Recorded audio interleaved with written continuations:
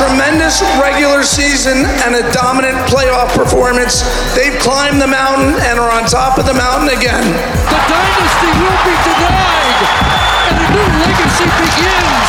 They've reached the summit, and the Avalanche are 2022 Stanley Cup champions.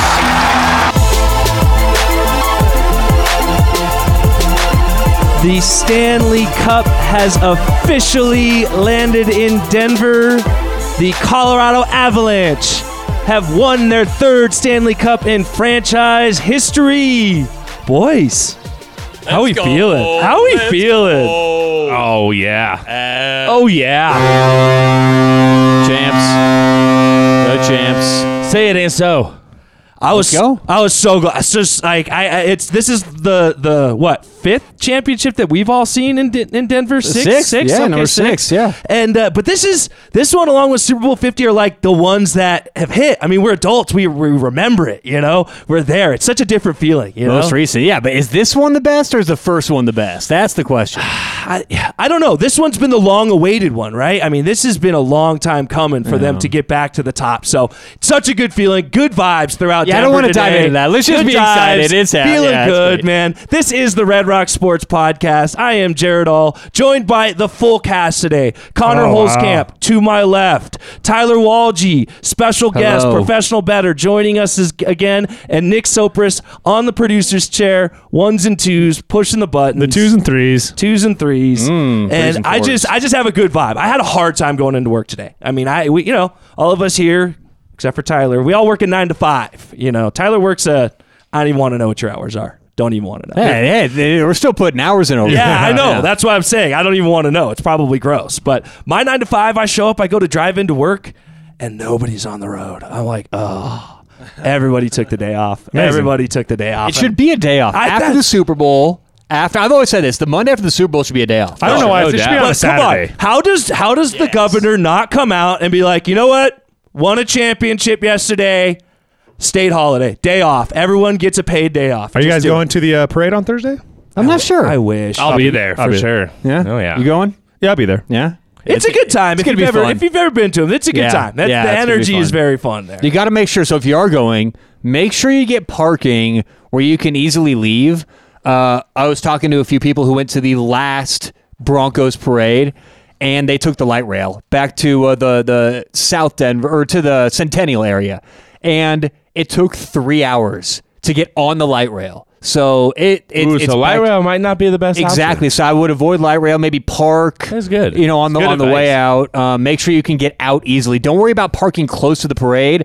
I would, if you're gonna walk to the parade so you can get out easy. That's my advice. The old Griswold philosophy. Maybe take some. I live my life based on Clark. Maybe take some of those scooters. Like go far away, then take those little electric scooters all the way. That's next level. Ooh. Would you believe if I said I've never ridden one of those? I actually haven't either. If you told me that, yes, I would. Yeah, I'm afraid to. I haven't ridden one either. I don't want to be that guy. Have you guys read them? Yeah. Have you guys ridden the scooter? Oh, yeah, I've ridden them. Yeah? Are they, how fast do they go? Well, so when they first came out, it was like 4 or 5 years ago. I used to work downtown, and you could rent them, and there was no governor on them. So you could get going like 30, 35 miles an hour.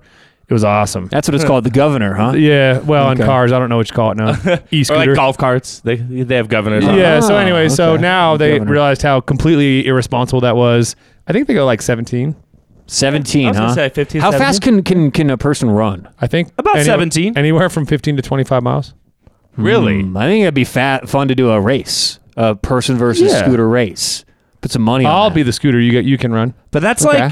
like raking your lawn versus using a leaf 400. blower. It probably takes the same amount of time, but the effort is totally different. Right. Yeah. But anyway, that's let's add that to the list too. Take a scooter. Take a scooter. Yeah. Take a scooter, guys. Scooting. Yeah, that again, we're recording. It's Monday. It's fresh. I just heard officially the cup has landed in Denver. It is now back home. It does where have a belongs. dent in it from all of That was its dented glory. And I'm just great. wondering. I mean, there's got to be somebody that just goes and bangs that bad boy out like it's a I car, don't know right? how that works. I mean, yeah. I Maybe there's like mean, a it's- suction cup type thing. I can't imagine this Really is the first shitty time metal. the cup No, has been I was reading a little bit about it last night, and there's been many documented cases of it being dented. It's Right. been like in the bottom of a pool. It's been, the Stanley Cup gets kind of manhandled for These the guys have a nice following year. drink with so it. no, so they actually have, they have people that they their entire I'm sure they have other jobs too, but they will restore the Stanley Cup in all of its glory. Although I did see on the telecast last night, the Avs were the quickest to dent it in Stanley Cup history. The records just keep on falling. Under 5 minutes. So according to the guy with the weird part down the middle that took care of the cup, you know, the guy that brought out the cup. I don't know. Is his job like cup handler? I don't know. I assumed he was someone within the league office. The part down the middle, that's not a good look anymore. No, Very no. 90s. It was not a good never look. Got a young look. Leo Yeah. vibe. Nah, but he, according to him, he's like, well, they set a new record. It's never been dented in under 5 minutes before. So If you guys had the cup for a day, what would you do with it? You know how they've made Jell-O out of it, so I'd make some kind of Jell-O and then drink out of it. Ooh. Go take some pictures. Go around town. see, I take it to my my Wednesday beer league softball league. that's Oh, and I would use it as my personal beer goblet all night. Yeah, that's what I'm thinking. I might even eat some meals out of it. It's a big enough bowl. It you is. know? It's a pretty big bowl. I just do a bowl of Fruity Pebbles. Fruity Pebbles. Yeah, Oh. chocolate and then the rainbow flavor. See, I'm gonna at least go for like some Captain Crunch. That's more elevated. This burn has your been in the mouth. news recently. I've got to tell everyone out there, and this is not a shtick or anything. I've been doing this for years. Milk first is the only way to eat cereal. Why do you think Ooh. that? A couple reasons. One is the milk doesn't get soggy. You get milk. That's fresh, the best crunchy. part. That is The probably the milk best part. doesn't but- get soggy? No. I'm sorry. The The cereal. cereal Yeah. getting soggy is the best part. Oh heck Yeah. no! I disagree. disagree I don't too. like the soggy cereal. But here's the other part: is soaps. You get a perfect ratio, milk to bite ratio, and you don't drink any of the milk. Literally, use all the milk. So I'm confused. the last I like bite to of drink the milk, milk. you get just a couple. What's your experience? If you like the milk,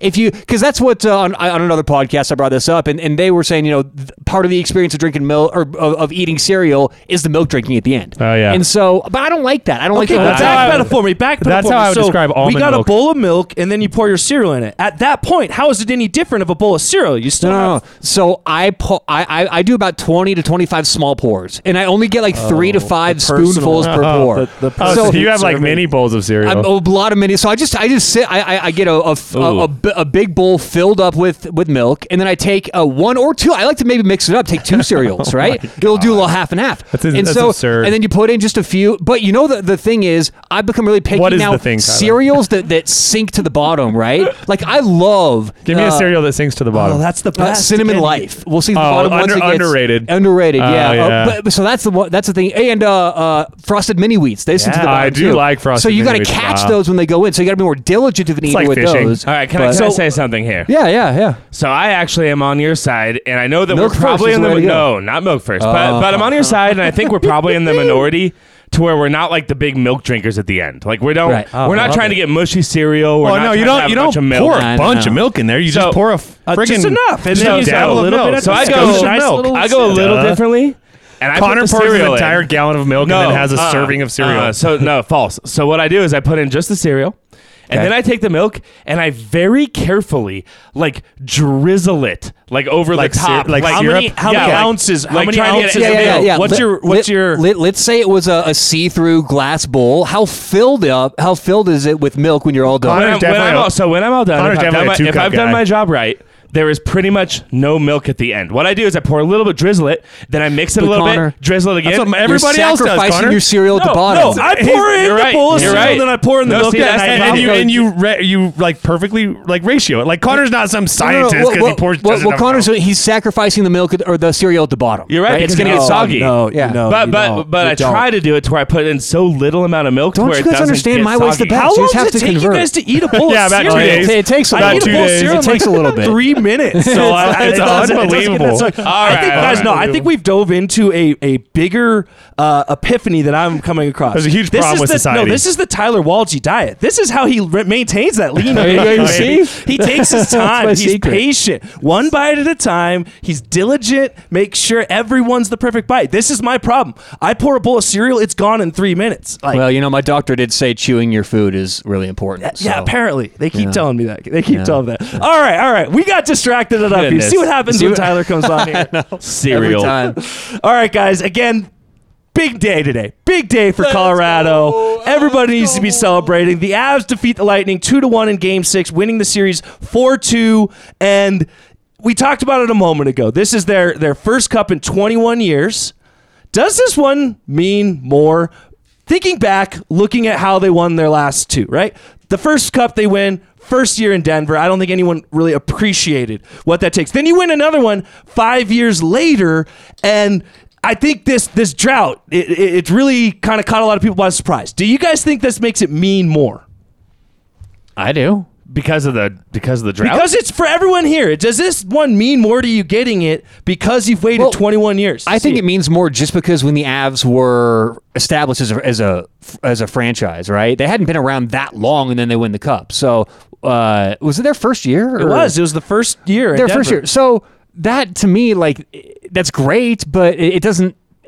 You didn't really expect that, right? If the Avs would have gone 20 years without winning it and then won it back in, when they originally did, then it's something. But now I've been waiting for it. They've been so close. They got this young core. Joe Sakic is part of the front office. It just means a lot. If you look at the legacy of what the Avs are, like they were a fresh team. They were coming, from Quebec. They didn't have an identity at all. Now Joe Sakic, who is part of that team, is in the front office helping build this new team. They've really established themselves as one of the elite teams in the league. So it's exciting, and to me, this one is the sweetest.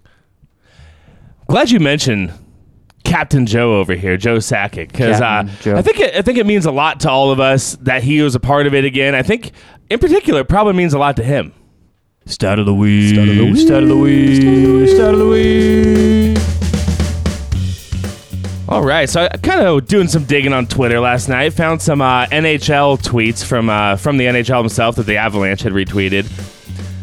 Joe Sakic became the fourth individual in the NHL's expansion era from 1967 to win a Stanley Cup as both a player and general manager with any team. Not just his own team, right? So it's a little extra special for Joe Sakic, who won one as a player and then as the team for the same team. So I think that's pretty cool. That's cool. When looking at kind of specials why this was special to certain people, Joe Sakic wasn't the only one to kind of make history here. Jared Bednar became the first individual to win an NHL, AHL, and ECHL championship as a head coach since 1988, when the ECHL contested its inaugural season. Okay. So he is the only coach to ever do that. And just for everyone listening out there that's not familiar, the ECHL, is that what you said? And then the AHL are the minor league affiliates for the NHL. So he's won at each minor league level as well as at the majors. It was pretty cool. He's the only coach to do that. And then, there's more.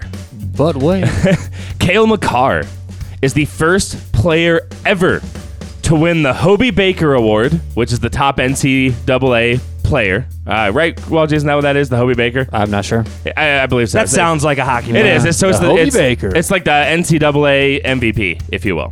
So he won the Hobey Baker, the Calder Trophy, the Norris Trophy, the Stanley Cup, and the Conn Smythe Trophy at any point of their career. Hey-o. He's the only player to ever do that. And he's been in the league for 3 years. Did you hear what Landeskog said last night when they asked him after the game? Get yourself a Cale Makar. Yeah, that's all you need to do. It's easy. Man, what do you need to do to win? Cale. Yeah. And Cale also, by the way, was the, I believe, the 10th youngest player in the NHL to win the Conn Smythe Trophy. I think 4th youngest defenseman. How old is he?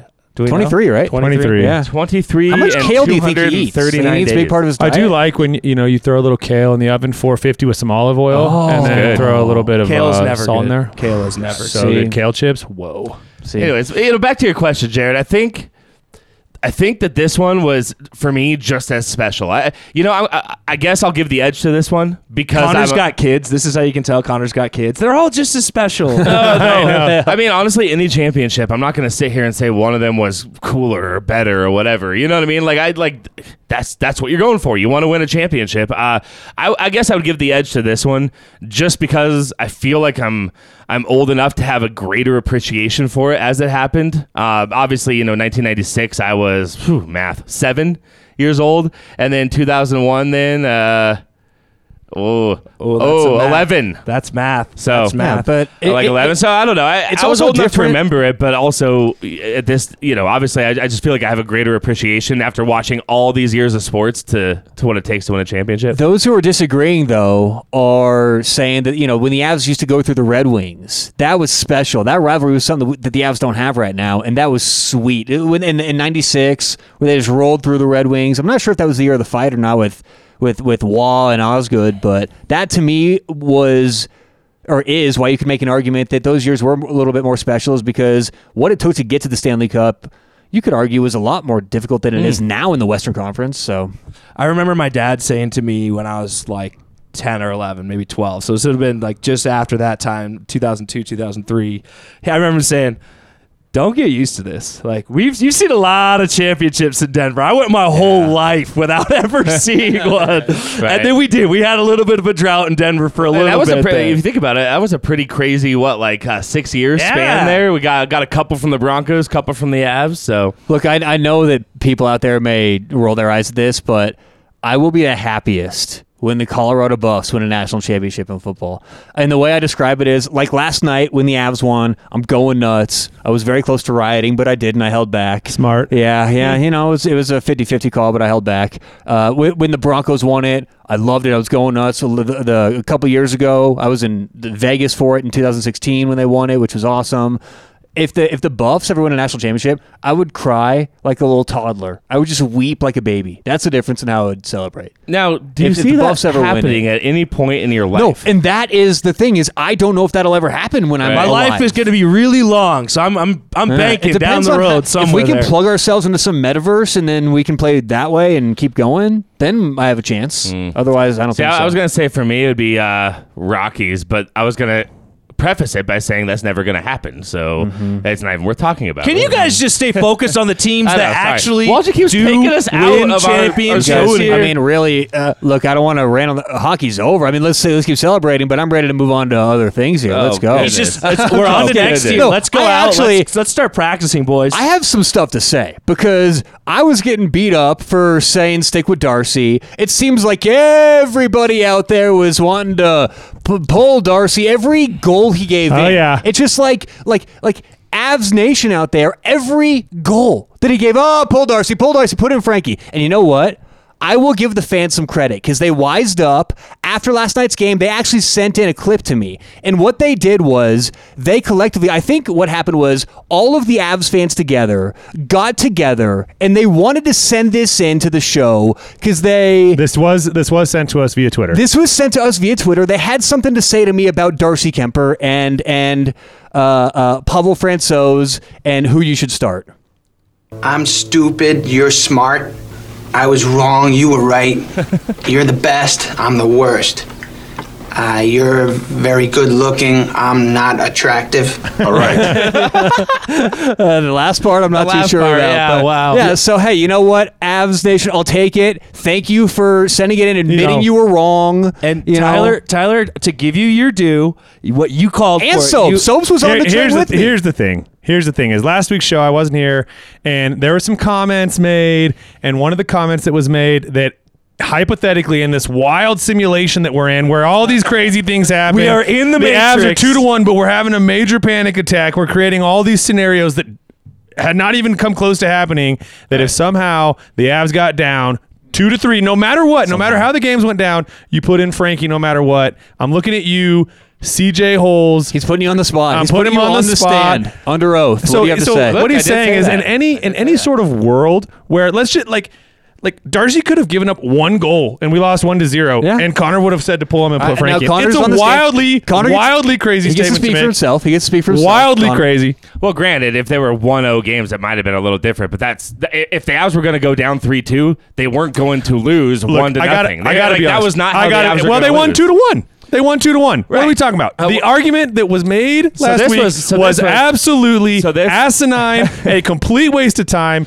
You brought in Darcy Kemper to win a Stanley Cup. That is why he came in. He is your number one guy. He was your guy all year. And to even create a scenario where you can put in Frankie is mind-blowing. So you can sit here and say that now, but that scenario existed last week. It did not exist. Right. If they got blown out in that game 4, that was a legitimate discussion. No, it was not. Absolutely was not. It was not. It absolutely was. Now, Darcy Kemper came back, and this is where, Tyler, I give you credit, because you said you stick with a guy like that because he can absolutely turn it on at any moment, flip a switch. and he did. Now, granted, he let up a pretty soft one in each of the last 3 games, but that was it. He was lights out. But see, the thing is, on that 7-3, I think it was 7-3 that the Avs lost where they got blown out. Like 6-2. 6-2, 3 or 4 of those goals were not even his fault. Right. If you give an all-world guy like Steven Stamkos an open look in front of the net, they're supposed to score. Right. So how can we possibly blame a guy? Anyways, I'm off my horse. No. I think that the whole mistake that people are making is the evaluation. You know, I mean, Jared just said he's gave up a couple soft ones. I don't think that was necessarily the case in every game. I think that you could maybe make that argument, but look, here's what's happening in my opinion. A lot of people are watching these games and they haven't watched a whole lot of games before, and they're getting outraged because they think he should be saving these goals when in reality, you see that every night in hockey. So I don't think it's as much as he needs to be saving those easy gimme goals. Now look, are we comparing him to maybe Andrei Vasilevsky, who had an amazing series? World-class goalie. I mean, Hall of Famer, no doubt. Like that's not fair to him, you know, but I think my point to it and what we saw from Darcy is, okay, you got one or two of those that's going to slip by in a night. That's where it's got to stop, though. When it's 4 and 5 of them getting by, that's when it's an issue. And, you know, what we saw from Darcy was a guy that was locked in. He was clearly, you could see and feel his presence on that ice differently than what you saw. Now, isn't his contract coming up?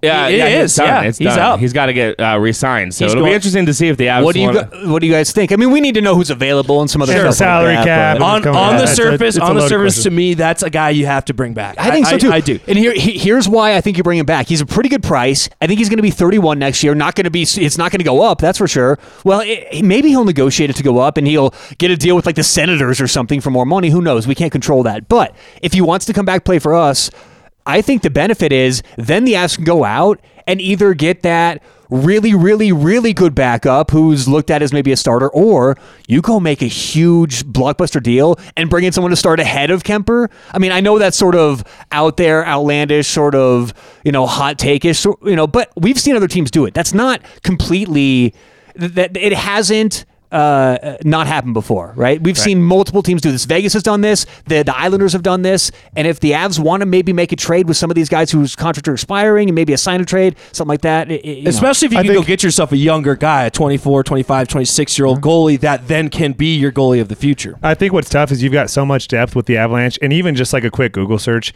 Kadri, Nichushkin, Kemper, Josh Manson, all free agents. Kadri is also free agent. Yeah, he said that. Yeah, he started with them. Yeah. No, and that's going to be a big signing. But you know, I think we also have to think of it's sort of like the college football thing with everyone now transferring. You just got to fill the gaps, and I trust Joe Sakic to fill those gaps in the free agency portal or whatever you want to call it, and fill that, you know, those needs. So, and I think there's a lot of guys, like you said, that can be filled. You know, depth guys.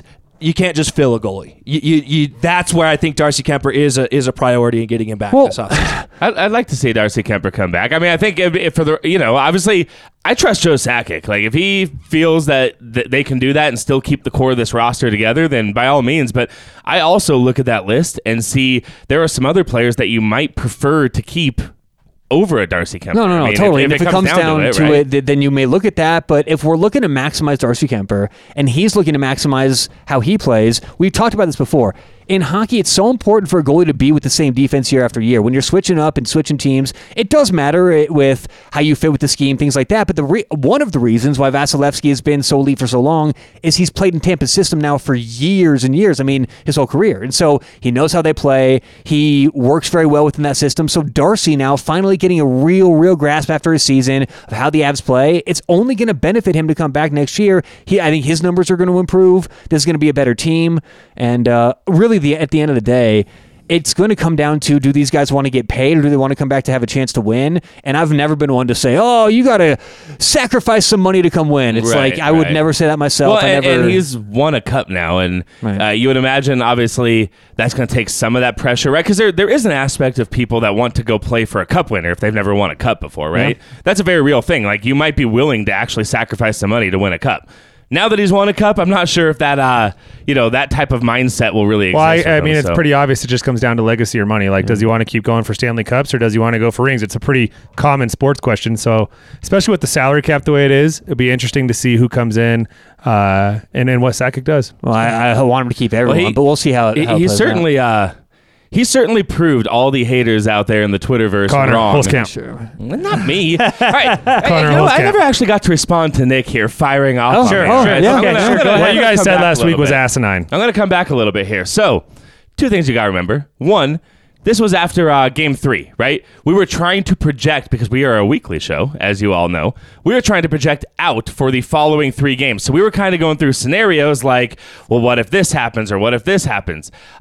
So yes, Nick, we did put out the hypothetical that if the Avalanche were to lose a couple more games and be in danger of going behind in the series, I still said you go 2-2 into Denver, you start Darcy Kuemper for Game 5. But if you start losing that game, that's when you make the pull. And if you listen to what I said, it had much less to do about who is the better goaltender. It had much more to do with sending a message to your team, like akin to calling out your players publicly. Yeah, but I mean, on that note, Cale Makar told the press conference that he's the reason that they lost Game 5. But hold on. I do want to defend Connor for a sec, because a lot of the Avs fans were saying that. And a lot of people were calling for it. Now, I actually agree with you, Soaps, that I don't think it was warranted. I don't think it was necessary. I think you stick with the guy who got you there. I think if your quarterback throws a couple picks in the AFC Championship, you don't suddenly go to the a la Jake Plummer. Right. Yeah, I thought it was a crazy question to begin with, but it was worth Connor bringing up, because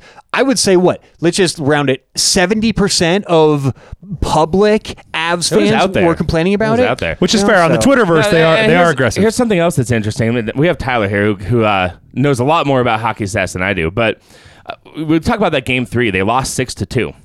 The goals expected in that game, right? The expected goals, which is a stat that takes into account angles and where the shot was and all sorts of things, right? To say what should the score have basically been, was 3.95 for Tampa Bay to 3.4 for Colorado. So they were expected basically 4 goals in Game 3, and they scored 6. Does that have to do with goaltending? I don't know. I'm asking you. I'm actually asking you the question. First of all, that's not that crazy. Okay. Well, and did they get an empty netter that game? I don't remember if they did. No, I don't believe so. Okay. I don't believe so. Okay. I believe it was 6-2 and no empty netter. But no, I mean, that's going to happen sometimes. Does that speak to goaltending play, or does it not? Obviously, it's not great. You would always prefer the goals allowed to be lower than the expected goals, but when you boil things, it wasn't a question, Nick. It was insane. It was asinine. I stand by that. But Connor, specify. Are those the stats that we had talked about this week? Yeah, it was. So specify for the audience what those stats are. That is taking into account only shots on goal. So any shots that aren't on goal, which any decent model or system has to take into account, blocked shots. You have to take into account shots that guys got in front of. That doesn't account for that. So that's only for shots on goal. So the shots that the goalies had an opportunity to save, that's what those stats count for. You bring that up, and I want to talk about the blocking shots. And these guys come off, and obviously these are 100-mile-an-hour shots. So you do not see that in the regular season. No, but here's my question is there not a way that these pads can be made with a thick enough plastic or material where they don't feel it at all? Why are they even feeling it? And sacrifice mobility? Age-old sacrifice, yeah. Because it's badass, baby. Skating around, speed, low, thin. There's a reason why in football they got rid of thigh pads and no one wears knee pads. It's the same thing. I was thinking it was the tough guy It's thing. the sacrifice. We're hockey. We're tough. If you're not feeling it, it doesn't count. And some people... I think you got to find that balance between where optimum mobility, but also protecting yourself on your... Hockey pads are pretty substantial. There's just little windows here or there where you can take a nice one. But a lot of these guys are back on the ice quickly. I mean, these shots, they'll come in 90 miles an hour. Yeah, you can see how much it gets them sometimes. But, we saw Nathan McKinnon diving in front of shots. That doesn't happen. Now, there are people who block shots during the regular season, but I would say it happens it's way less. You're not. It's every shot. There's guys diving in front. So I was just thinking, sacrificing their skull. Oh yeah. When I was watching this game, and I know, like you said, hockey pads are pretty substantial, but they don't cover everything. It's not like you're wearing goalie gear out there, right? I was thinking about what you just said. Reminded me. You said 100-mile-an-hour shots or 90-mile-an-hour shots, right? So I was watching this game, watching all these people just fly in front of it, and I was thinking, that would almost be akin to stepping in the batter's box with hockey pads on, with hockey pads, and just deciding to just run in front of a major league fastball. Happy Gilmore style. Yeah, exactly. Happy Gilmore came to mind for sure. 363 days till next year's hockey tryouts.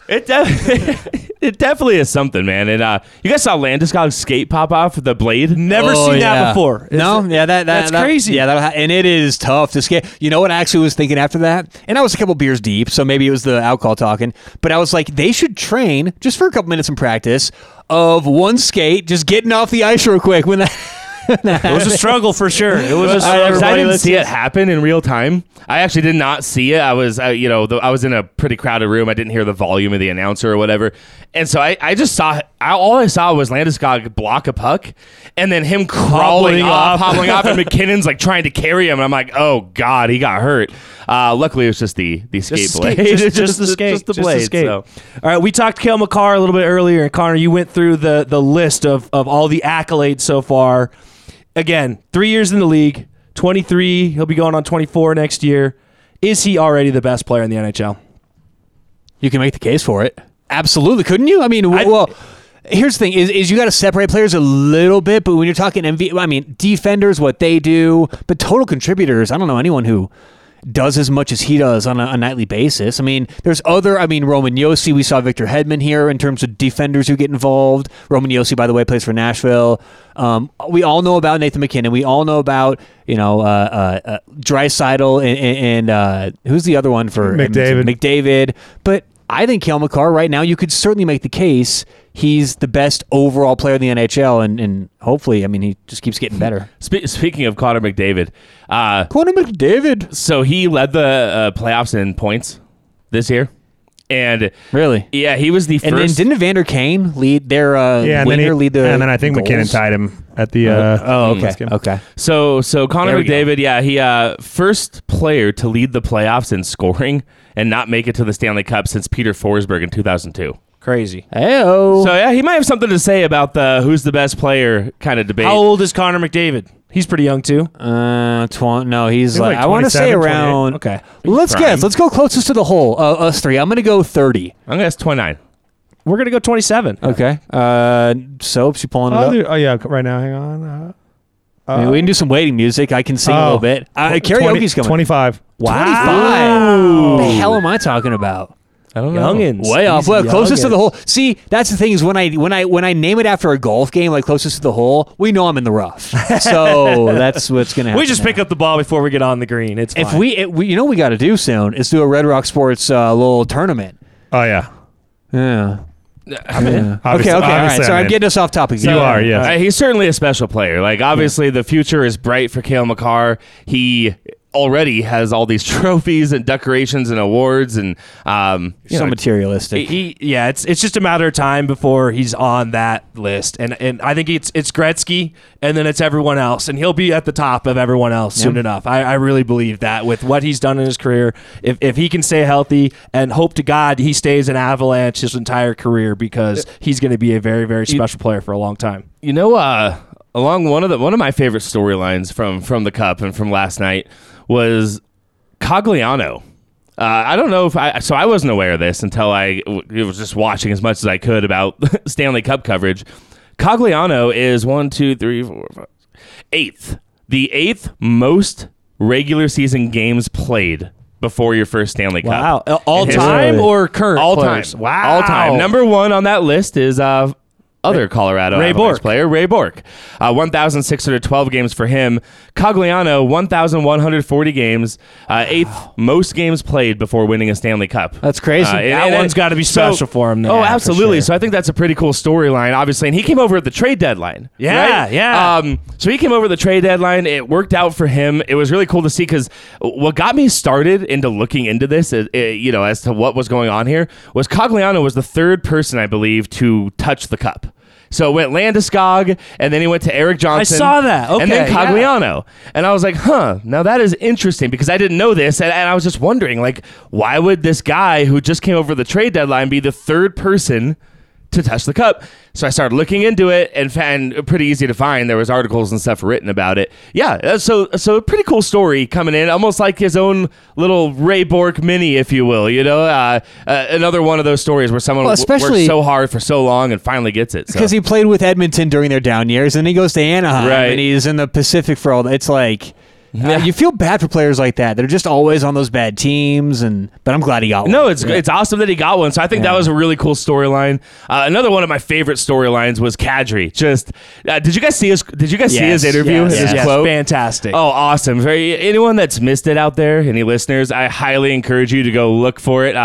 He basically just says, anyone who doubted that he could be a contributor in the playoffs, I'm paraphrasing it, he used different words, can kiss my Ass. He can kiss his ass. Yep, there you go. So I thought it was great. I thought it was fantastic. That storyline was great too. The things just came together, man. Yeah, and it was a awesome. lot of good storylines. You mentioned Eric Johnson. He's been long time with the Avs. I think 12 seasons years, with the Avs, 14 years altogether. Gabriel Landeskog, I remember when he was named captain. I think he was 19 years old, and everybody questioned, like, what the hell are you thinking? You can't name a kid to be your captain. And you look back at that.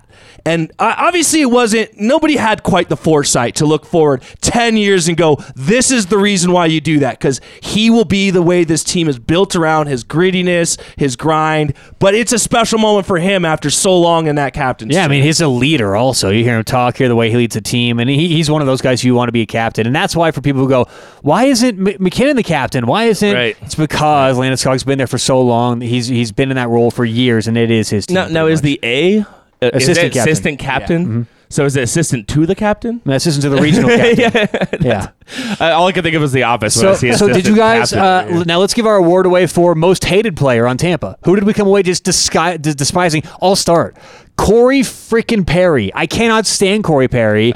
He's been to 3 cups in a row, lost all three. Yeah, couldn't be happier. The guy's dirty. The guy's cheap. And I'm sure other people on podcasts in Tampa Bay are saying how much I hate Kadri right now. I don't care. I hate Corey Perry. I think he's dirty. I think he's cheap. You know who mine is? Glad he lost. I'm going to go with a hard John Cooper. Oh, my God. Yeah, what a little baby bag. Dude. I went into this series saying, like, I kind of like this guy. I like his demeanor with the media and stuff, but boy, did he just rub me the wrong way. Yeah, he's such a dramatic little whining. He was whining in the in-game interview. His whole team picks up on every goal they give up. They're complaining about it. Right. Oh, somehow every goal. I love how in the overtime goal when he goes to call out the Avs for too many men on the ice, and the clip that he sends shows too many men on the ice for his team.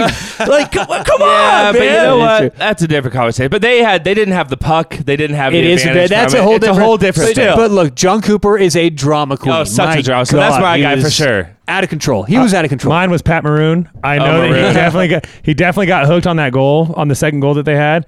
And then he broke his stick. I call him Maroon 4. Yeah, but he's he's a Maroon. That's a 90s joke so for all you there's about 3 or 4 there. guys that I could not tell the difference between, because they all have the scruffy beard and long hair. But that whole group of 5, just all of them, every time. You know what I will say? If we're gonna go just hate it, I'm gonna give one little shout out for somebody that I did like, and I liked what he said after the game, was Stamkos.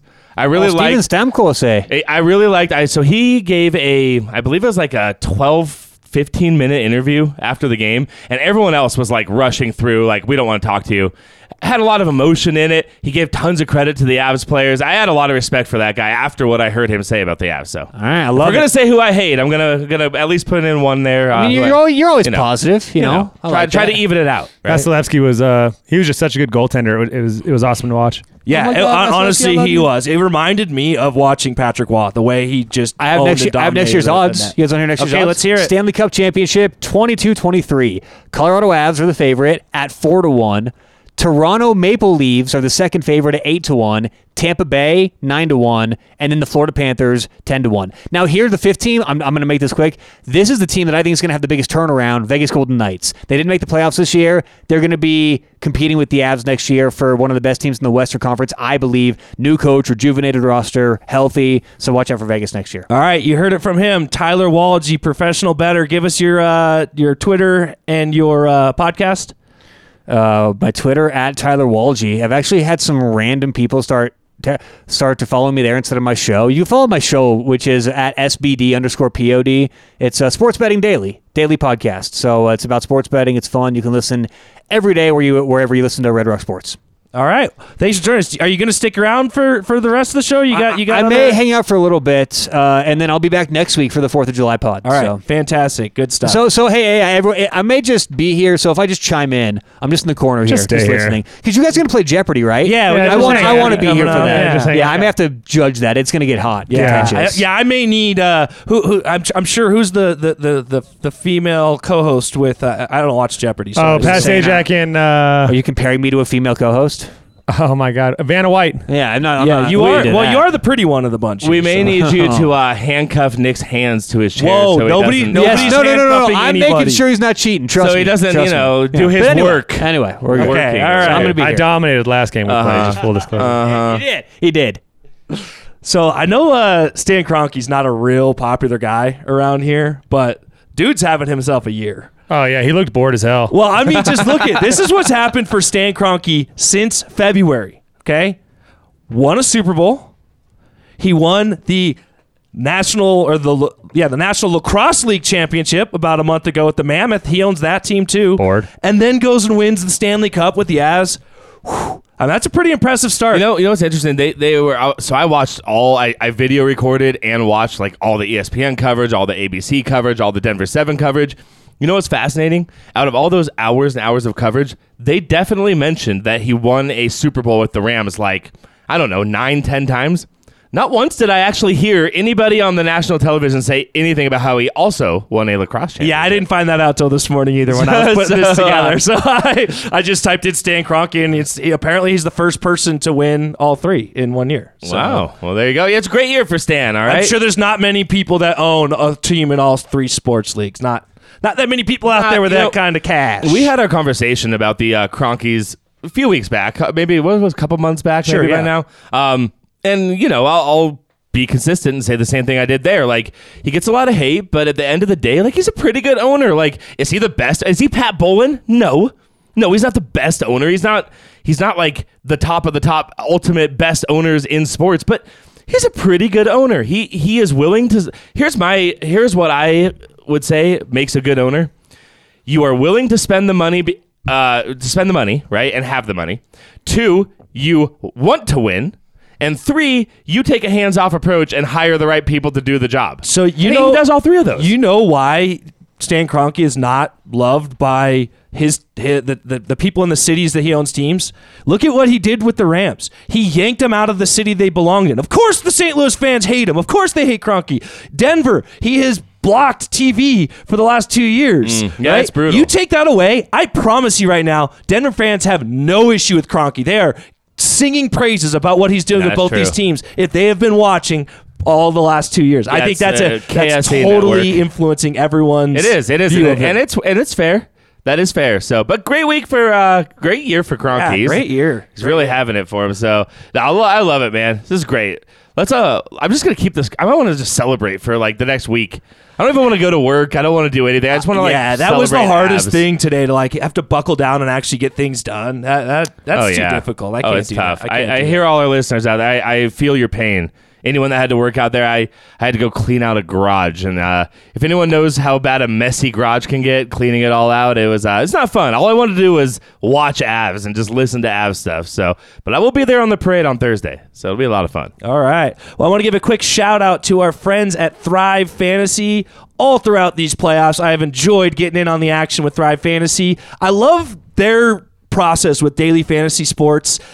And the main reason I love it so much is not just the player props, but I love the small contests. I've had so many times we've been in those with 10,000, 20,000 entries. You never really have a chance to win. The ones I was getting into all throughout the Avs Stanley Cup playoffs were 50-50 entrants, tops. And so it's pretty easy to win, pretty easy to get some money back. I'm no expert. I'm not Tyler Walgie. And for me to be winning money, that's a good thing. Make sure when you sign up with Thrive, you use our promo code RED. That's RED, and they will match up to $100 deposited. So you deposit $100, they give you $100 for free. That's Thrive Fantasy. Find them online or in the App Store. All right, on to another Kroenke-owned team. The Denver Nuggets this past weekend in the 2022 NBA draft made 3 selections. I don't think any of us expected to see them pick more guys than they had picks going in. I know, Connor, you and I both thought pretty definitively that we would see them move at least one of those picks, if not trying to move up, maybe to get a veteran. Yeah, put that over 50%. Yeah, what are your thoughts on just kind of the overall, them drafting the guys in those spots, but then also trading back into the second round to get another guy? What are your thoughts in the first draft for Calvin Booth as the head man? I'll tell you, I'm a little bit skeptical about this draft. I'm a little bit skeptical, and I am trying to like Christian Braun, the first pick from the Kansas Now, is Jayhawks. it Braun or Brown? Do you like his mom? Braun? Okay. I believe it's Braun. So I'm really trying to sell myself on this pick, okay? And did some digging on him, right? Obviously, so he was national champion for the Kansas Jayhawks, and he's a defensive-minded player. He's really athletic, right? He had the third highest vertical jump in the entire draft this year. So for what it's worth, he is an athlete. He can finish at the rim. He can dunk it. He can finish at the rim. He shot the three ball okay. He wasn't a sharpshooter by any means, but he certainly was no slouch from the 3-point line in college. And he really hangs his hat on his defensive energy, his effort, his athleticism.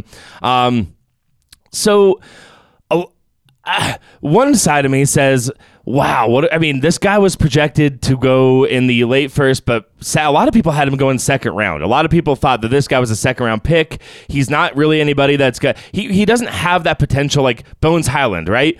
When you draft Bones Highland, obviously he's projected at the back half of the first round, but there's that part of people that are like, hey, this guy's ceiling is potential to be a star, right? I mean, like he has like some of the tools to be a really good player in this league. This guy, Christian Braun, doesn't create shots off the dribble. He's really more of a hopefully a future role player in the NBA. So I don't know. I think that pick I'm trying to sell myself on it. I think he could be good beside everyone's Nikola talking Jokic. about his mom. If you've seen Twitter, I have not seen That's what they're talking about. Have you seen this? So? No, but I'm Googling Does he have a good-looking mom? Ooh, Nick, you gotta check it out here. I think it's actually her personality Connor, that they're talking what's his about. name She's again? just a wonderful woman. Christian Braun. Connor, what don't you like? Like, why aren't you sold on him? Well, I think so. What I've seen the Nuggets do in the past few years, right? And obviously it's a different guy heading the show, but what I've seen the Nuggets do is they take guys that seem to fall or that have value with like ceiling. They seem to be that was their identity, if you will, in drafts, was taking high ceiling guys that other people were passing on. And it seemed to be working out pretty well for them. This was more of like a lower ceiling, higher floor type pick. So I'm okay with you are talking about Christian Braun, right? Yeah, so let me ask you about this. Yeah, type in Christian Braun mom, and you'll find it. Yeah, so my counter would be who was a high ceiling guy that they could have taken? That you would have rather have seen them take? Well, I'd have to go back and look. You put me on the spot here. I could give you an answer to that. All right. While he looks, I will give you my 2 cents on it, and I'm right, kind of with what you're saying, Connor, which is don't love. Okay, I got one. Nikola Jovic, sharpshooting three-pointer, and we've been saying it. We want that nightmare for the broadcasters. Nikola Jovic. That's 100% why he didn't draft him. So I would have loved to see them take someone like that, who has potential to be like one of the better three-point shooters in the NBA. Like, that would be a little bit of a riskier pick. He might not turn out to be, I feel like Christian Braun is probably a safer pick. Because obviously the Nuggets need defense. They need defense. 3-and-D wing, it's almost like an edge rusher in the NFL. Like a 3-and-D wing, everyone loves a 3-and-D wing. But he's a little undersized. He's probably going to be like a shooting guard more. So no, that would be my answer. I wish they would have taken Nikola Jovic, who more of a sharpshooter three-pointer, which I have always said I think that's what you need to surround Nikola Jokic with, is three-point shooting sharpshooters.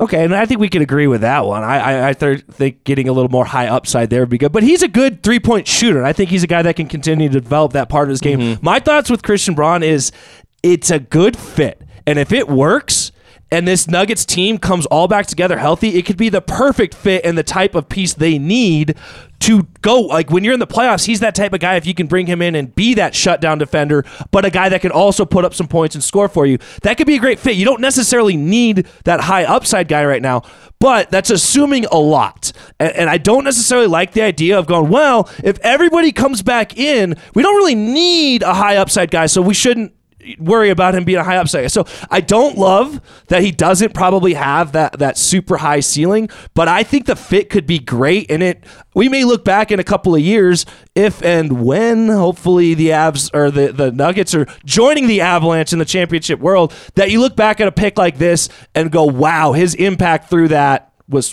big. That's kind of the hopes. What do you think about Christian Braun, Nick?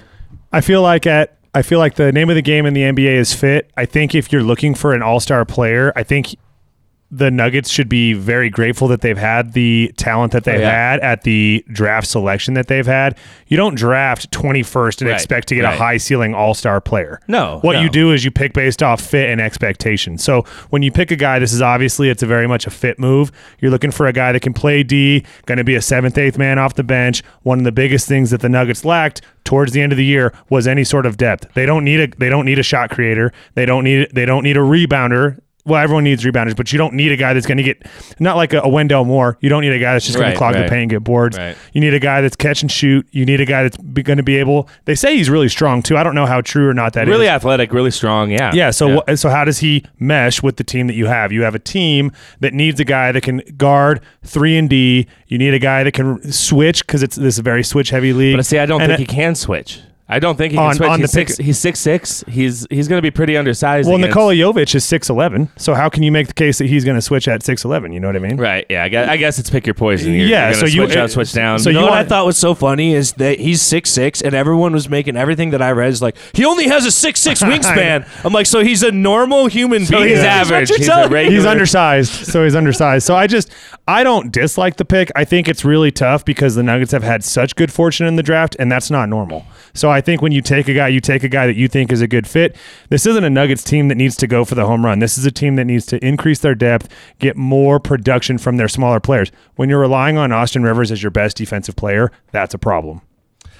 Are you surprised, Nick, that the Nuggets did take 2 picks in the first round, that they didn't try to package those and move up? I don't know about move up. Or get a veteran. I think it kind of depends. I think with what you're looking to do, and especially with, it's just so tough when you have a new GM. You just don't know his strategy. Tim Connolly obviously built through the draft, whereas now you just kind of don't know what management wants or looking for. I don't know who you're looking to get. I mean, the one thing that my buddy keeps saying is go ahead and trade every package that you have plus Jamal Murray for like a Kevin Durant. Obviously, that's outrageously cool and insane to have. Let's get Steph Curry. Yeah, exactly. So I just don't know. I just don't know a situation.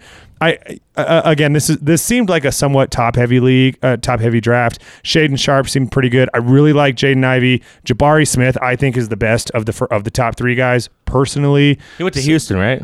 He did. Yeah. So I think it's be interesting. Houston. I think it's interesting when you get a new management team to see what they're going to take. I mean, it's such a crapshoot. I mean, Jokic you got in the second round, so it's now I know something you said there that I absolutely hear and understand is, with the draft position the Nuggets have, you're really not. Of course, you're not expecting an all-star. I mean, it's absurd that the Nuggets got lucked out with Jokic in the second round, right? I mean, it is so rare. I mean, I know your favorite, Jared Draymond Green, was the second-round draft pick, but he's one of the more successful second-round draft picks that actually come to mind. I mean, there's not that many of them, right? So I will say, take it with a grain of salt. Obviously, with the draft selection that the Nuggets had, you can't expect that. I mean, you can't expect that much. It's not fair to expect these players to be all-stars or, big, huge difference makers, right? You are, just like Nick said, he said it perfectly. You're looking for role players and fit. With that said, I thought that second pick was pretty interesting for the Nuggets. Peyton Watson. Peyton Watson. Wasn't he a Bronco? Peyton Willis? Peyton Hillis. Hillis. So Peyton Watson, UCLA freshman. He's a 6'8" forward. He was a 5-star recruit coming out of high school. This one scratches my head just a little bit. He wasn't able to earn playing time. He averaged 3 points, 3 rebounds his freshman year at UCLA. And I don't know. I feel like it was a little bit of a reach. He was projected to be going, middle of a second round type of pick, and the Nuggets threw him out there at the end of the first round. So, again, a lot of my logic on this is based off of where people were having him going versus where the Nuggets went and got him.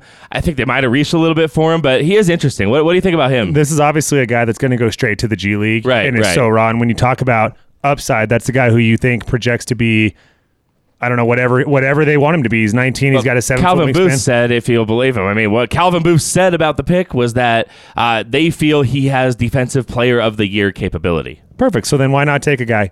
So okay. I think the Peyton Watson. I didn't watch him enough to honestly have a super educated opinion. I just didn't watch UCLA enough to really give you an honest evaluation. Right. I did watch Kansas quite a bit. Also, who I also like that the Nuggets picked, he went undrafted, was Colin Gillespie. So that's who I kind of like as a two-way. They picked him up on a two-way contract. Villanova guy, all-time leading points guy, whatever. So I like that pick. But again, it doesn't always translate to the pros. So, and Peyton Watson is really the pick that kind of across the board is getting beat up, that people are almost unanimously saying was a reach and a guy that really didn't belong in that pick. And I'm looking at an article here from DenverFan.com from Jake Shapiro, and he says, quote, "It was basically a disaster, this draft." And he didn't really love the Christian Braun pick either, but mainly trashed that Peyton Watson pick. So that one's going to be interesting. And I'm curious again, is that a inexperience in a GM that maybe he could have moved back, gotten assets? They traded back into the second round. Could they have maybe gotten that pick in a deal where they package back and get some picks? I don't know. NBA is not like the NFL where you have 7 rounds and so many picks that just go back and forth and things like that. It's a little bit of a different animal, but is that maybe a sign that he felt like there's not much room on this roster for guys to come in and contribute? So drafting the potential, knowing you're getting nothing from him for a year, even 2, maybe that's the idea, right? The philosophy. So that one I'm a little hesitant on as well, and pretty much across the board, everyone's really kind of trashed that. I know I saw DenverStiffs.com gave the overall grade a C for the Nuggets. What would you guys give this draft? If you're giving, I know everyone hates the grades day after, but what are you giving this draft, Connor? I think this sounds about right. Man, draft grades are so... I have bashed draft grades so much on this show. Can I say something about this? Go ahead. Can I interject on draft grades in general? In every single sport, and this especially happens in the NFL, where there's draft grades and there's reactions and people come out the next day and there's radio commentary and there's all this stuff. If you ask every single GM in every single draft in every single sport, the day after they draft, they all have an A+, because they've all had a perfect draft according to what was available. Now, look, could someone have gone before their draft pick and they miss out on someone? Of course. But based on players available, they all had the pick of the litter. You're saying they've all done according to each team, the GMs. They all had their picks of these people. They all had all the information, and they all picked when everyone else was left. Peyton Willis was chosen, right? Watson. Peyton Watson. He's going to be Peyton Willis forever. I know. I was a little in and out of this. But Peyton Watson was drafted, right? Now, I think I've been critical of the choice to just hire Booth and promote from within, but we've got to give him some slack. We shouldn't just start criticizing after this.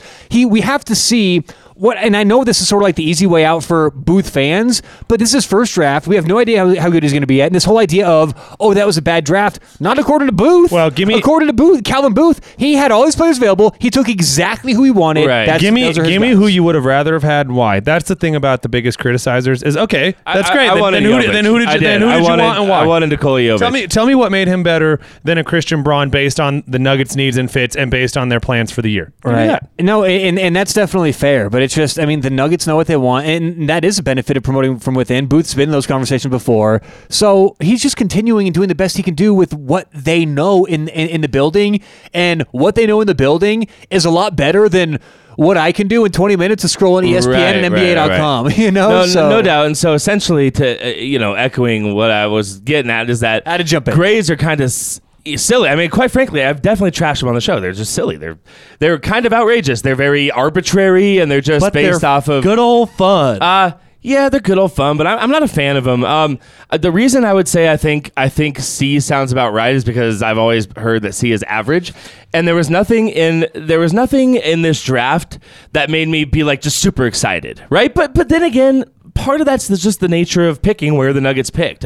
What could they have really done that made you really excited, to Nick's point? I almost feel like with draft grades, you need to have like 2 columns when you're looking at it, right? The draft grade based on what you did on draft day, where there is a pretty consensus out there of this is where this is valued and this is where this guy's valued. And if you take the wrong guy at the wrong spot, I look at again, going back to the NFL with the Raiders, with Mike, whatever the dang GM was, Mayock, there for a couple years, where they made some moves where everyone's like, Huh? You took him where? And that was obviously not a good value pick. Now that guy becomes an all-pro best player in the league. It doesn't mean that was a great pick. You still picked him at a bad value at the time. Sure so it does. now I think then in the future you can then look back. So you're telling me that because Tom Brady became the best pick in the world, that it wasn't right for the people at the time looking at that and evaluating it? I mean, yeah, no, it was still a great pick. I do think that teams missed out. I do think that it was a great pick. I think that teams both are true. Had a chance to get a great player, missed out. No, I think it's different. I don't believe that. I think in hindsight it's so easy to be like, well, yes, this is how everyone turned out and this is how it should have all been drafted. That's a whole different grade. Yes, but at the time, the way you're looking at it is you're valuing where they got it within the value of what they could have gotten. But that's the value of within the consensus of people evaluating it. That's my point. Is a lot of the times those valuations. I guess what my point is if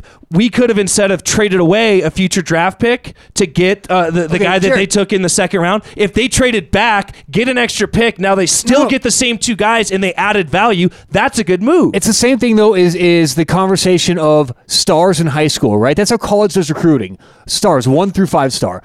Okay, so if there's a 3-star who really outperforms and wins the Heisman Trophy, is the 3-star wrong or is the Heisman Trophy winner wrong? You see what I'm saying? So I think that if you outperform what everyone thought you were going to be, you get credit for drafting those players later in the process. And I guess the point I'm trying to make is a draft grade given after draft day is how did you get it within the value of what you could have gotten? I think that's what you're evaluating. No. Did you draft well within your value? Did you pick a guy at 21, 30, and 46? Value varies. That is a consensus within the experts. But I would argue that was a great pick. I would argue though that the value is can't really be determined until you see what happens to these players, right? Sure. So when a player hits, it doesn't matter where they were valued because they hit, and so I would just I would push back on you a little bit there. All right. One thing I will say.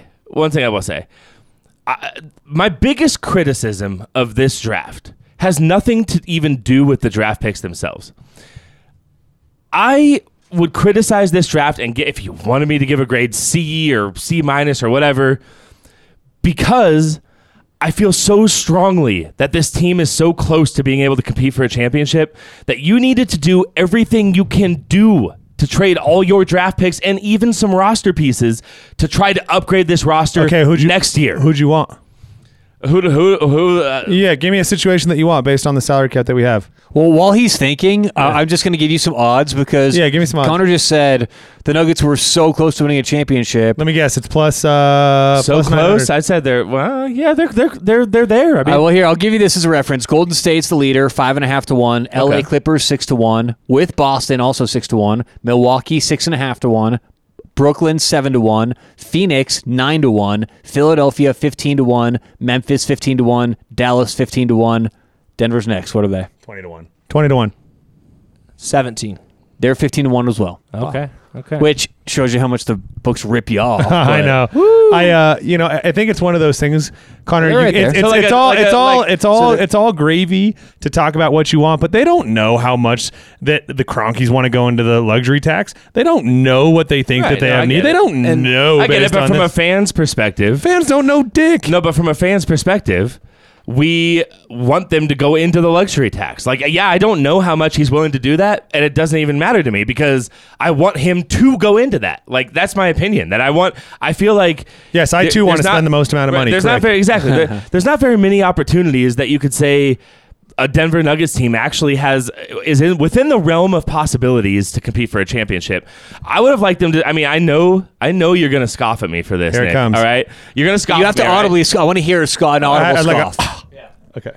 All right, but like a DeJounte Murray, somebody like that. How does that get you over the edge based on the team that we have? Well, because I feel like.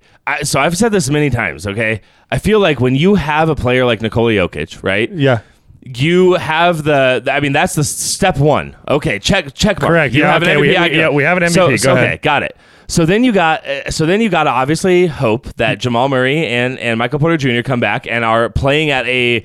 I'm not even gonna put them and say they're perennial all-stars, but let's just put them as on the bubble all-star type of play, 1A. right? Yeah, like they're two very good supporting stars, like not superstars, but stars. You think Deontay? Okay, go ahead. I'm sorry, I took your. So Dejounte Murray, for what the Nuggets need, I would have liked to see. I would have liked to see them. The Nuggets need more shooting and they need more defense. I mean, to me, that's what they're missing in order to compete for. They've also not been fully healthy, with the exception of the bubble, which at the time. Go ahead. So would you then argue, Nick, that you think this team as constructed, if MPJ and Murray come back fully healthy, do you think that that's enough? That's a top 2-3 team. Yeah. Is that enough to win a championship? Correct. Okay. I don't think Dejounte Murray is the piece that throws you over, is what I'm trying to say. Okay. But again, I could be wrong. I think they need more depth, and you don't need to poach the starting lineup to win a ring, unless obviously you get a Kevin Durant. So obviously too, like a John Collins doesn't throw the Nuggets over the edge. Okay. Fair. It's fair enough, but obviously I will put in the caveat. Caveat. There's the word I'm looking for. That I wouldn't have wanted to disrupt the starting lineup, and so if that was impossible to get a player, you like have to disrupt. You got to trade Jamal Murray, or you have to trade MPJ. And who the hell wants MPJ right now? So you have to have. So you don't think the deal could have gotten done with like Bones Highland? Nobody wants. Not for a draft pick. Well, and I know Calvin Booth did come out after the fact and commented on how they were actively trying to make moves, and he never felt like the value was there. And take that for what it is. Nick, obviously, it's a GM kind of. And it's fair enough. Did you hear last week about the cousin, Flesh Lowland? Tyler, that was just as bad this week as it was last week. I'm hot. I'll be here all week.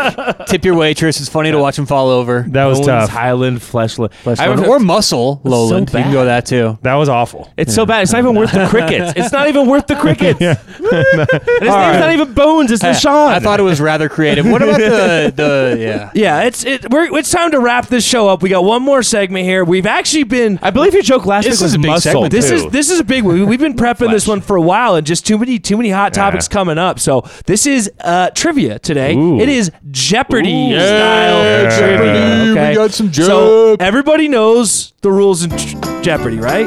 Yeah. Okay, so you have to answer. Your answer has to start with who is or what is, right? You can't just give me the answer. Fade it out. Yeah. No, it's got to be, You got to give me who is or what is, then your answer. Jeopardy okay? music. Oh, that's on me. Oh, yeah. That's on me. All right. No, hey, it's real classy up in here. We got it. Throwing curveballs at him. I can't do the what is, the who is. Always threw me off. Doesn't matter. You got to figure it out.